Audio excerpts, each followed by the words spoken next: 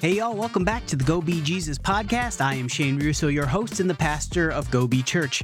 And on this 36th day of our extended exploration into the Wheel of Time, we turn our attention again to Perrin, my second favorite character, and a character whose journey to leadership is as profound as it is inspiring. Now, I know I talk a lot about Perrin on this podcast, and don't worry, I'm going to get to talking more about Matt, who is my favorite character, but I wanted to talk a little bit more about Perrin today because the episode is entitled The Strength of the Wolf, Perrin's Leadership.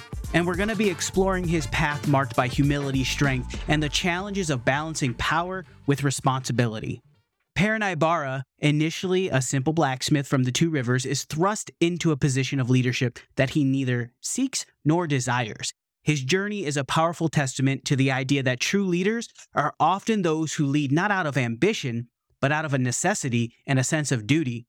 Perrin's leadership style is characterized by his humility and empathy.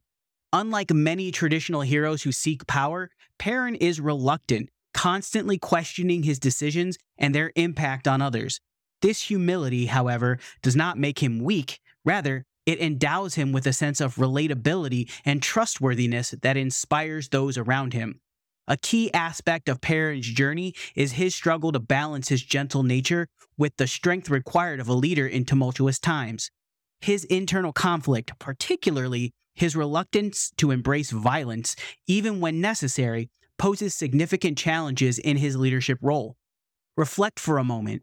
In your own experiences, how do you balance strength with humility? How do you handle power and responsibility in your life? Perrin's connection with wolves is another crucial element in his character. This bond provides him with unique strengths, but also symbolizes his connection to something greater than himself. It's a reminder that effective leadership often requires intuition and a deep understanding of both the human and the more than human world. Throughout the series, Perrin's leadership is tested time and time again. From leading men in battle to negotiating with rulers and navigating complex political situations, his growth is palpable. He learns to accept his role not by changing who he is, but by embracing his innate qualities, his empathy, his sense of justice, and his unwavering commitment to protect those he cares about. Think about how leaders today can draw strength from their inherent qualities. How can empathy, compassion, and a commitment to justice be strengths in leadership? As we conclude today's episode on Perrin and his unique leadership style, let's take inspiration from that journey.